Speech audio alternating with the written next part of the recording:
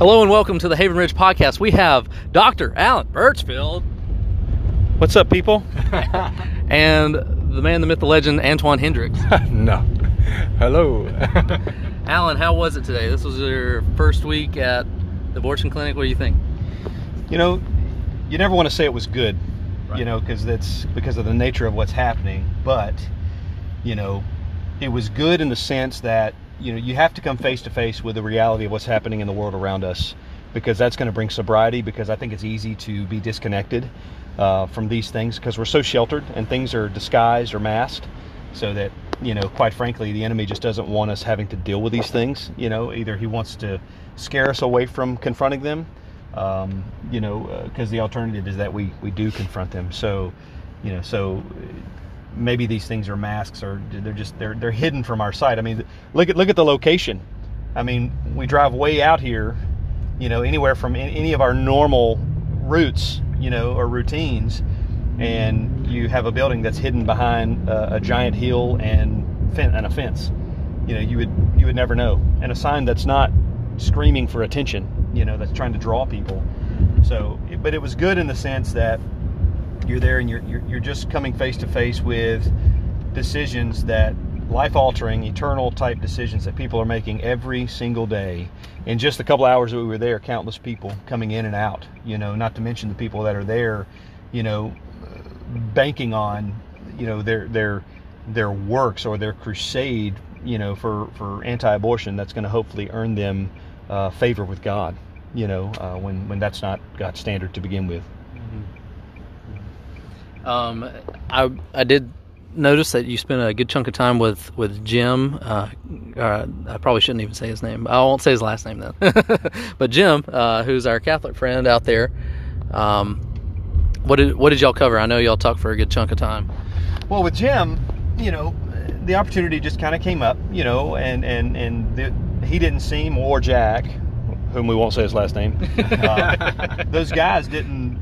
You know, they didn't seem like they were in a hurry to go. They seemed like they were willing to have some conversation. So the thought was, okay, let's try to get into a conversation. So I guess my approach, you know, became more direct, but kind of built into it. Because this was my first time to meet these guys. So my approach was not just come out of the gate guns blazing, but kind of slowly build a rapport. So, you know, we just talked about, you know, what Al Mohler calls theological triage. And we talked about there are things that divide us denominationally. There are things that divide us, you know, in the same denomination, but we can still be in disagreement, you know, like your eschatology. You know, I can be an amillennial, and you, Aaron and Antoine, can be, you know, a premillennial, and we can still worship under the same roof. But there are things like baptism that will separate us denominationally. Like, you're probably not going to stick around the Baptist world if you're, you know, a Paedo Baptist, you know, if you baptize babies, and so you'll go to another denomination. But we can still be Christians. We can still be brothers in that sense. But then there's the third level of theological triage, and that is the core issues that are fundamental to the Christian faith. You know, you have to subscribe to the lordship of Jesus, his gospel, the true gospel, in order to be right with God, and that's where we are divided. So once he was in agreement with that, we started to talk about the things in the Catholic Church versus the Protestant Church, and more importantly, the things that he held as a person in subjection to the Scriptures that I held as a person subjected to the Scriptures. Because if you get hung up on denominational, you know, titles, you know, you can easily move away from Scripture, you know, because your authority that you're appealing to is a denomination and not the ultimate authority being God's Word. And so, you know, we just try to go to, okay, here's the divisions that we have denominationally, but in that, this first tier of theological triage, we have a fundamental difference in the way that we view the gospel. And so we started talking through that, you know. But which was interesting about Jim is, you know, from my being my first time to talk with him, you know, he seemed to be a convictional Catholic. And we talked about that, you know, being convictional versus just kind of riding the coattails of someone else. And those guys seem to be convictional, very sincere in what they believe. Of course, you can always be sincerely wrong, and I can as well, but they seem to be sincere. So we started talking about the differences in the gospel, and I should say we worked up to that, because we talked through man being broken, born in sin, which he, funny enough, agreed with, but I'm told he wouldn't agree with that last week. So he agreed with that, which was good, I guess. If he truly believes that now, that's something that maybe a foundation can be built on. And I tried to just show him the logical conclusion of things. Tried to show him how the New Testament narrative or the biblical paradigm kind of works itself out, to show that man starts being broken, man starts to be absolutely separated from God, and the wrath of God abides on them. And that is right and just, because God is right and just. God is holy, He's pure. And so His holiness and purity demands that God responds to sin in this way, namely wrath, which flows from justice. And so once we talked about those things, he didn't give me too much pushback on that. He actually was compliant with a lot of things that I was surprised he was compliant with, which is a first for me, really, dealing with Catholics, especially convictional Catholics. And so in a nutshell here, we just talked through kind of that logical outworking of being born in sin, which he agreed with this time, being broken, needing an advocate, needing a substitute, which he agreed was Christ and Christ alone. But he started to talk about tradition. He did end up saying, the gospel and tradition. He never said the church. He never used the word works, but he's probably learned to not poke that bull. And I said, okay, what do you mean by tradition? But then he began talking about, which I still don't fully understand, to be honest.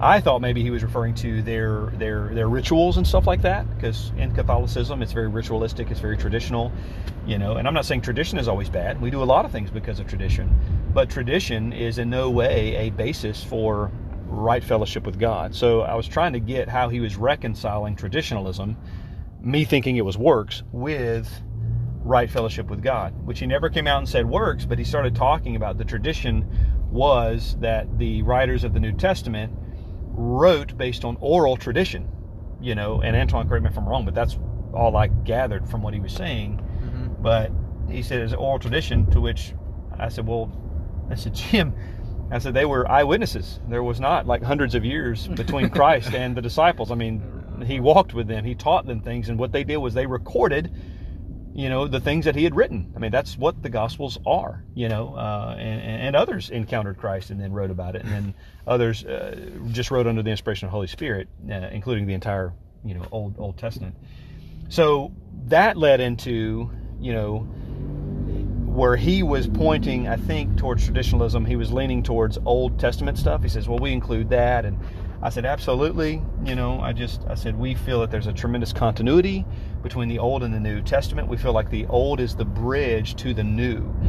But I said, but then we focused on the teachings of Christ, and how, although Christ didn't come to abolish the law, but to fulfill the law, Christ did come, and he taught something else. He taught something different. And I gave him some examples. You've heard it said, but I say to you, which Jim agreed with that. And all that was really, again, trying to revisit another opportunity to really validate the teachings of Christ, because I wanted to hold him to Scripture. I wanted to hold him not to traditionalism as he understood it, but to hold him to the claims of Christ. So we talked about that a little while, but I think where it got, I think where Jim, started asking questions back, and that's always a good thing for me, is, rather than just receiving it, but he's actually interacting with what we said by asking questions, and I like that, because I like for them to answer my questions. It shows thoughtfulness and maybe even a courtesy to each other, that you would engage and ask instead of just hearing and dismiss because you don't want to be a part of the conversation, getting somebody off your back, so to speak. But when we got into talking about, like the standard that God has, I thought that's where the conversation was the strongest, because we talk about the need the need for God, the need for Christ's righteousness, because before meeting Christ, before putting on the Lord Jesus Christ, man is not in good standing with God. Now, Jim would say that, but then you've heard him later, he'd come back and say, well, what about this person that lived his life so good? Mm-hmm. And I'm like, well, we just helped Jim to see, Jim, that was never the standard. And he didn't push back on that. When I said that, he just kind of took that, which I think that's a good thing. Maybe he'll process that, because they have to see that the standard was never goodness. If it was, it's impossible, because it's very clear that man has no goodness apart from Christ, which he agreed with earlier. So all we're doing is holding him to the claims that he made and helping him be consistent and see the logical conclusion of the very claims that he says he upheld. So that's a kind of a nutshell version of a lot of the things that we talked about, which I thought was good. I don't, and that's another reason I would say today was good. As far as witnessing to those out there was concerned, because for me, there's two different ministries happening there, all under the glory of God, all with gospel intent. One, we're trying to get these babies rescued, and we're trying to have the souls of men rescued. And so I think as far as the souls of men, I think for Jim to be confronted with that truth and to have to process that, even if he doesn't agree with it right now, I mean, I am confident that when the Apostle Paul writes and encourages the church in Corinth and says, look, our job is to plant and water, God brings the increase, that God's word doesn't return void. I have to trust that, look, my job's easy. I'm not responsible for the supernatural end of this. Jim's been confronted with truth, and the good thing is he can reject that truth 4,000 times. He can suppress that truth 4,000 times, and when and if God says now it's time for the truth to land, that's when God brings the increase. So the beauty of it is truth is more powerful than man's deceit, than man's delusion, than the lies of the enemy. The word of God is like we said earlier, living and active and sharper than any double-edged sword. And when God intends for the increase to come, he brings it. And there's nothing anyone can do about it. Yeah. Amen. We tried to talk to Ernie today, too. He's another Catholic. He was very eager to leave. He said his wife had something going for him, and so he needed to get out of there. So all I was able to ask him was, Ernie, what must I do to be saved? And he was like, well, you got to believe in this and that. And I didn't really get I don't think a good Catholic presentation of their gospel, Right. He was just so eager to get out of there. And Alan and I talked about, what do you do in a situation like that where you have, we have a short time to talk with the people pulling into the abortion clinic, but when you're standing with someone intentional about sharing the gospel with them, and then they're there and they're gone, it's it's a little defeating, but at the same time, we got to trust that God's going to do a work in them. And if he is bothered by, stuff we're talking about, hopefully it's convicting. Hopefully it'll point him to the word and further study and prayer, and hopefully he comes to believe the true gospel and not trust in himself, because it sure seems like they may not say works, but they say it by, even what Jim said, this guy lives 50 years, a good life, but he does something terrible and becomes a serial killer in the last year of his life, It's like, well, that's a tough scenario, Jim, but if someone's not truly saved, it's not because of their works, But also, you remember, keep in mind that when Jim said that, and we said, he who makes a practice of sinning is not born of God, right. Is not born again. He had nothing to say. Yeah. So I feel that the word of God just stopped him in his tracks. It's like he hasn't been trained to rationalize that or to, bend that text to fit his agenda. So he's just got to take that on the chin and be like, okay, what do I do with that? And to Ernie's defense, he did sprint to his car. The wicked flee when no one pursues. So, I don't think Jim has heard it said before, so he can regurgitate it back. I'm sorry, say that again? I don't think Jim, just like when Alan was saying, Jesus says, you have heard it said before. Jim didn't hear that from, his priest or somebody. You have heard it said, so he can give a defense. Right. But I think, if if I can interject a little Yeah, bit. yeah. But I think they're real big on free will in the Catholic Church. And Jesus says he who sins is a slave to sin. They don't understand as far as, just like when Alan was giving a presentation as far as Adam's sin to all humanity and we all fallen underneath Adam. They don't understand as far as through Adam, our free will is to sin, and that destroys that standard of anything good if we think of, because they're, I hear that all the time, I'm good, I'm trying to be good, and I think our lifestyle teaches us, okay, we do something bad, we got to compensate and do something more good. And I just see that even through all religions, like you have to destroy that way of thinking. To quote Steve Lawson again, he says you have a free will to go to hell.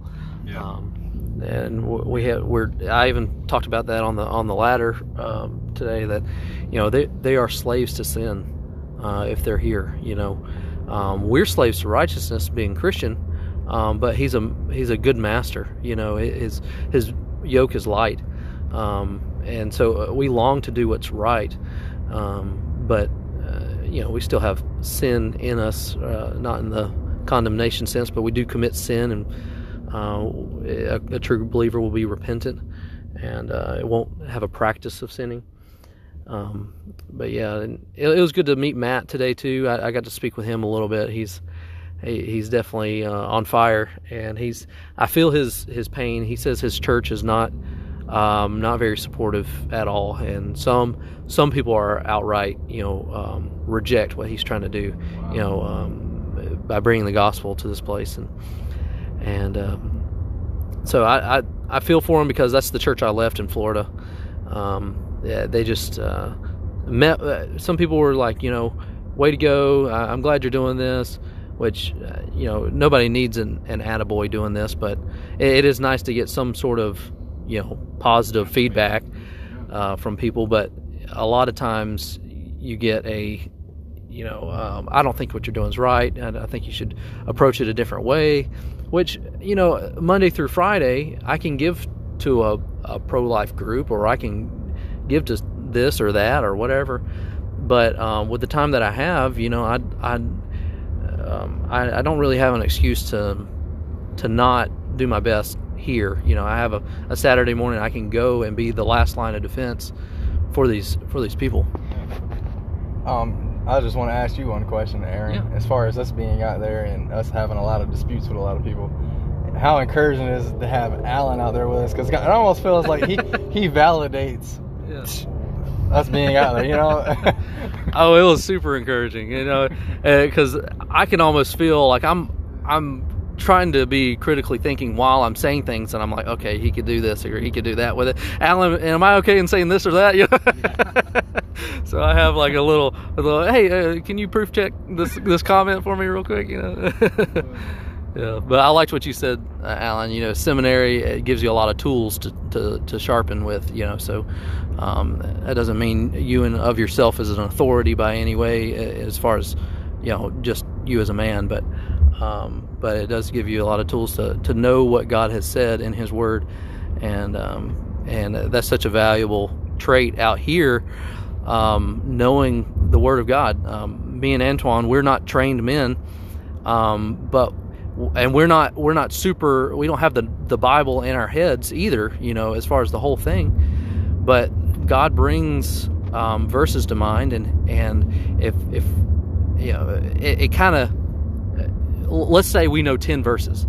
That's 10 more than some of these people know.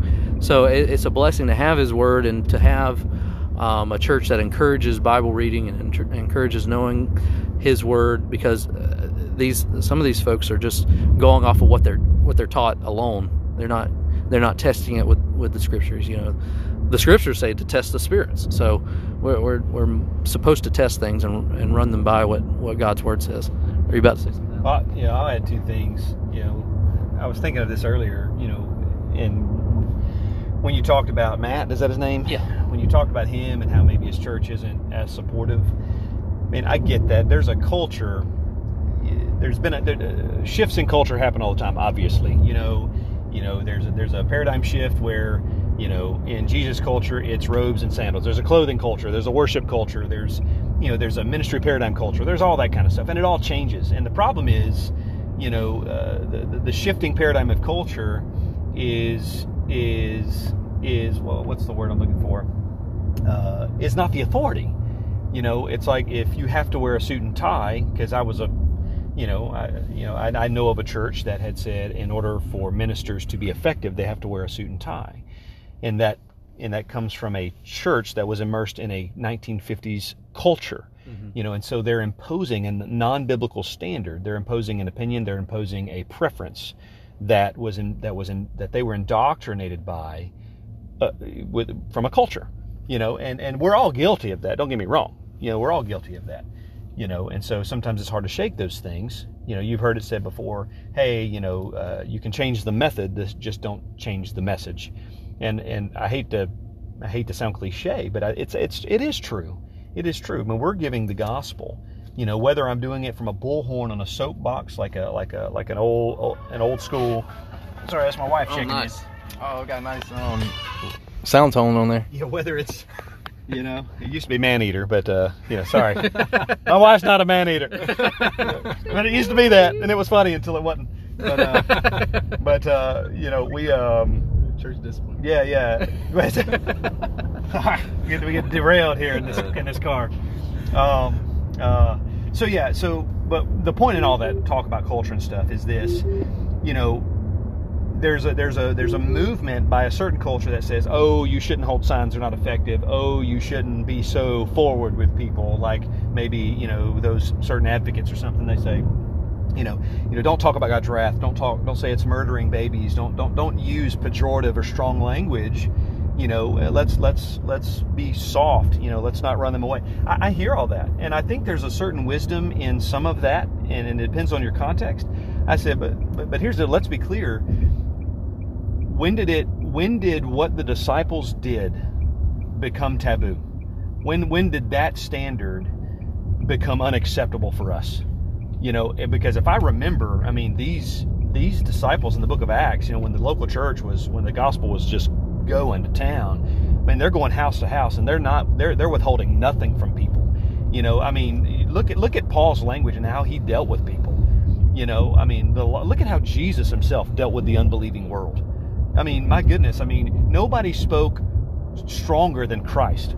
I mean, Jesus is the one who says you're in the Latin a masso perdidio. You're a massive destruction when he's speaking to the Pharisees, and he calls them devils, and he calls them whitewashed tombs, snakes. Yeah, I mean, what if we came out there and talked to people, that are killing babies, or and I get it, a lady who drives in to have an abortion, maybe that's a bit different than maybe a Pharisee who is standing in direct opposition to Christ. There's some differences, some similarities, but you get what I'm saying. The point is, back then, the standard was set, man. The foundation was laid. And, Jesus was gentle, but he was also very firm and very strong when the context was appropriate for that. So it drives me nuts when people say, well, that's not effective, or you shouldn't use strong language. I mean, it's extremely hypocritical, because that same person that says, well, don't talk to them with strong language, don't say it's murdering babies, don't do that. What happens? Then don't tell the murderer that he's murdered somebody. Don't tell the rapist, you violated someone's person. You've raped them. You've taken something from them. You've scarred them forever. You don't use that strong language. No, that's crazy. Because it's a standard that people are trying to uphold on one end, and they're completely loose with, if not completely abandoned, on another. So it's inconsistent and it's hypocritical, and that's strong, and I might get in trouble for that. but that's how I feel about that. And I thought that to myself when I came this morning, or when I was praying last night. Actually, I was like, you know what, Lord, give me boldness and make it that I'm not afraid of men. Because we're not to have the fear of men in us, but the fear of God. And so that was one thing that I prayed, and quite frankly need to pray more often, because I'm prone to those things. The other thing I want to say is, whenever you were talking about, me being seminary trained and maybe knowing the Bible in this way or that way, and as opposed to somebody else, when Ernie, is that his name? Yeah, tall guy. When Ernie came up to us and he said, we're not saved now, we're saved then. I think he made that comment. Yeah. And I'm racking my brain to find a scripture in my mind that I've known for years that I just couldn't recall. I'm like, I have a response to that. I have a biblical response because I'm trying to respond with Bible, Right. because my opinions don't matter, so I'm trying to respond with Bible. And the text is, 1 Corinthians 15:1.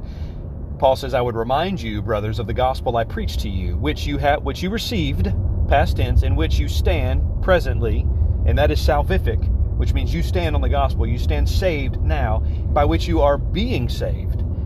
So there's this sentiment here that the gospel is doing a saving work from the beginning to the end. Here's another verse, he who began a good work in you will be faithful to complete it. Amen. That's not what Ernie was saying. It sounded like he was pointing to purgatory, salvation. Okay, it comes later. No, salvation is now and later. It is a process. He began it now. We're secure now, and he will finalize things at the glorification of all things, at the consummation, of bride and groom, Christ and His church, And so anyway, it's quite often that these words of God that I've tried to hide in my heart, they're so deep in there they don't surface when I need them. Yeah. What Ernie does with with his view of salvation is almost, I'm kind of thinking in my mind the golden chain of redemption. Those He foreknew, He also predestined. He called, He justified, He glorified. He almost cuts off the glorified portion and then shifts everything to the right. So you're only justified once you're in heaven. That's the kind of vibe I get from him. Antoine, you talked to a lady that was there her first time today. What did y'all talk about? Oh, you talking about the one that came with? Yeah. Buddy? Oh, she was just talking about as far as she went through a divorce, and I guess she had it on her heart to be out there. I guess her being a woman and a single parent, she says she gets it, and the way she can kind of, I guess, be on the same page with a lot of these women is maybe they're in a hard place. She gets it. Maybe people want to use the excuse they don't, they can't do it. Basically, just talking about that, and I was just telling her, has she ever had experience like face-to-face contact? She was like, no. And that's a big old dog. That's a big, large. That wasn't a dog. That was a bear. Anyways, I was just giving her a little bit of as far as some of the experiences we had out there, and just as far as I was like, it's not easy. You come face to face with people, especially when they're about to kill their child, or you kind of, when you talk to people, people are opening you up to their life, and a lot of people feel convicted because they're like, I don't want you in my business for number one. Number two is like, who are you to judge me? So I was really just trying to encourage her out there being a woman. And I was like, you have something we don't have. Yeah. You're a lady. I feel like it's good to see more women out there. She had her child with her too, which is another layer of saying things while not saying things. Having children out there, having women out there, I'm sure has an effect on people, because once the Catholic crew leaves and the early morning Protestant crew leaves, there's like no more women, and there's a few good men. And Alan. And so it gets very masculine very fast, and that's not a bad thing. We need men. We need men to be convictional and to stand up for the unborn, and to have an ounce of courage when it comes to this. But we also need women to have an ounce of courage to come out here and because you don't know what the Lord's going to use with who's out there. So we just need to have all avenues, going to this place. Also, another thing is just pray for Marley, a lady that came out who said she was just getting a pregnancy test. I felt like it was more than that, because she was kind of shaking a little bit. She was smoking a cigar. She was a little shaky, so I felt like it was more than maybe a pregnancy test. I don't know. We're not here to kind of question her, but I gave her the gospel, and just pray that God's gospel will penetrate her heart, and that He will change her, regenerate her, give her a new heart. I'm not aware of any turnaways this morning, but I do know that us being out there, supposedly, Planned Parenthood has a statistic saying that if there's one person out there, they lose 75% of their business. It's a deterrent more than it is turnaways. So when we get caught up in counting turnaways, that's a fine thing to do. We can count. There's nothing wrong with that. But we also want to give God all the glory for whatever happens out there. And as far as cigars go, smoking cigars is sin. We need to tell Stephen Finley that. I'm just kidding.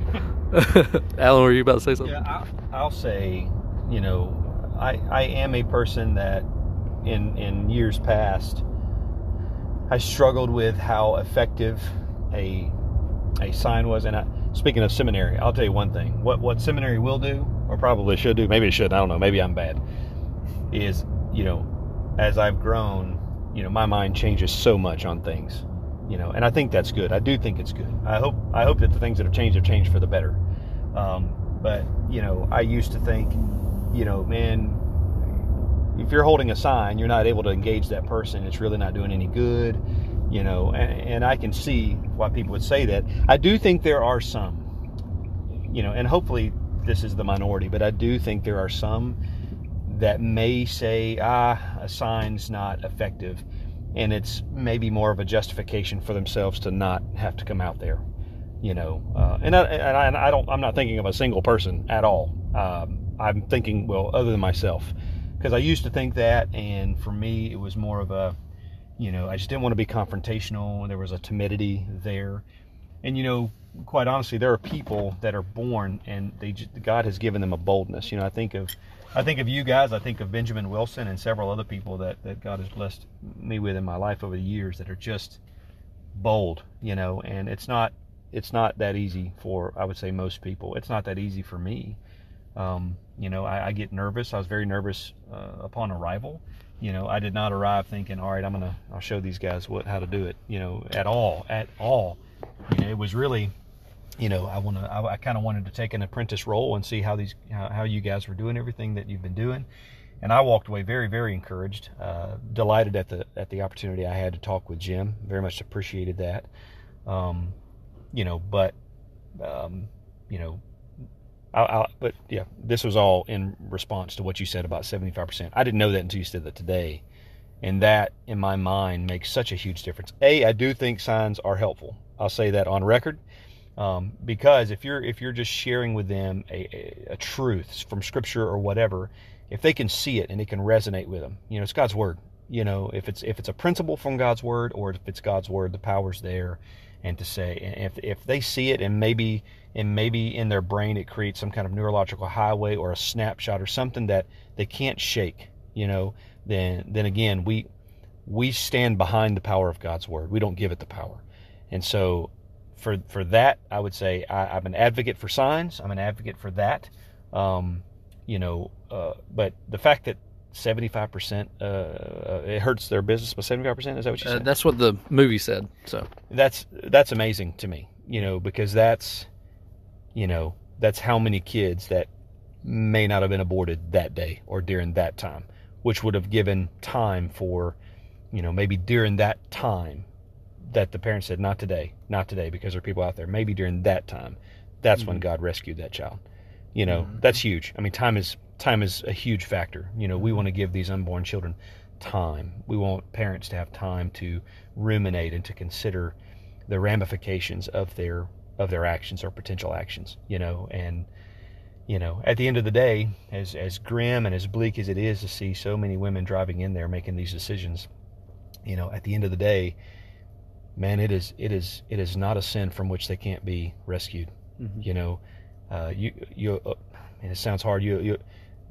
God can redeem a woman who's aborted 1,000 babies, because my sin of pride, my gossip, my haughtiness, my lust of the flesh, these sins are, these sins separate me from God just the same, or did separate me from God just the same. So Christ's righteousness, that's the beauty of his righteousness. That's why we sing songs about the blood of Christ. Not that we're sadistic, weird people that like blood, but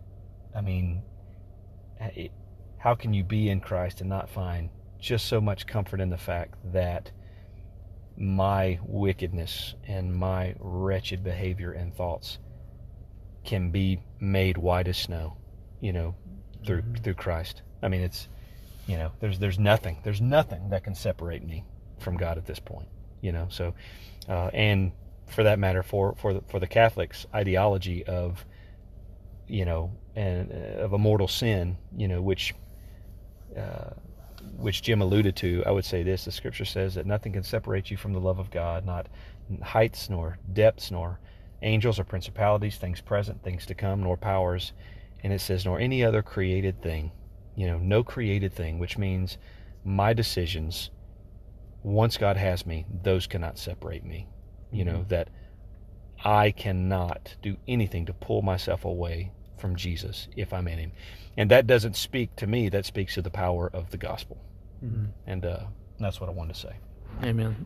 Thank you for that gospel focus. And to touch on that, if we're not saved, if we're not secure, Romans 5:1 is not true. We don't have peace with God.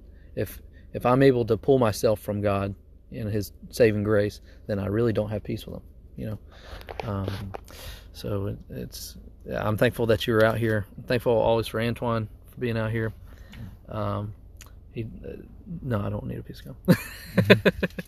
But to touch on boldness just briefly. Just FYI, I just talked all in Antoine's face, and then he offers me a breath refreshment. FYI, I didn't smell anything. Sorry to derail you with such trivial things. That's all good. But I might be able to speak for Antoine. Antoine seems to be more naturally bold, but me, myself, and I am not bold by nature.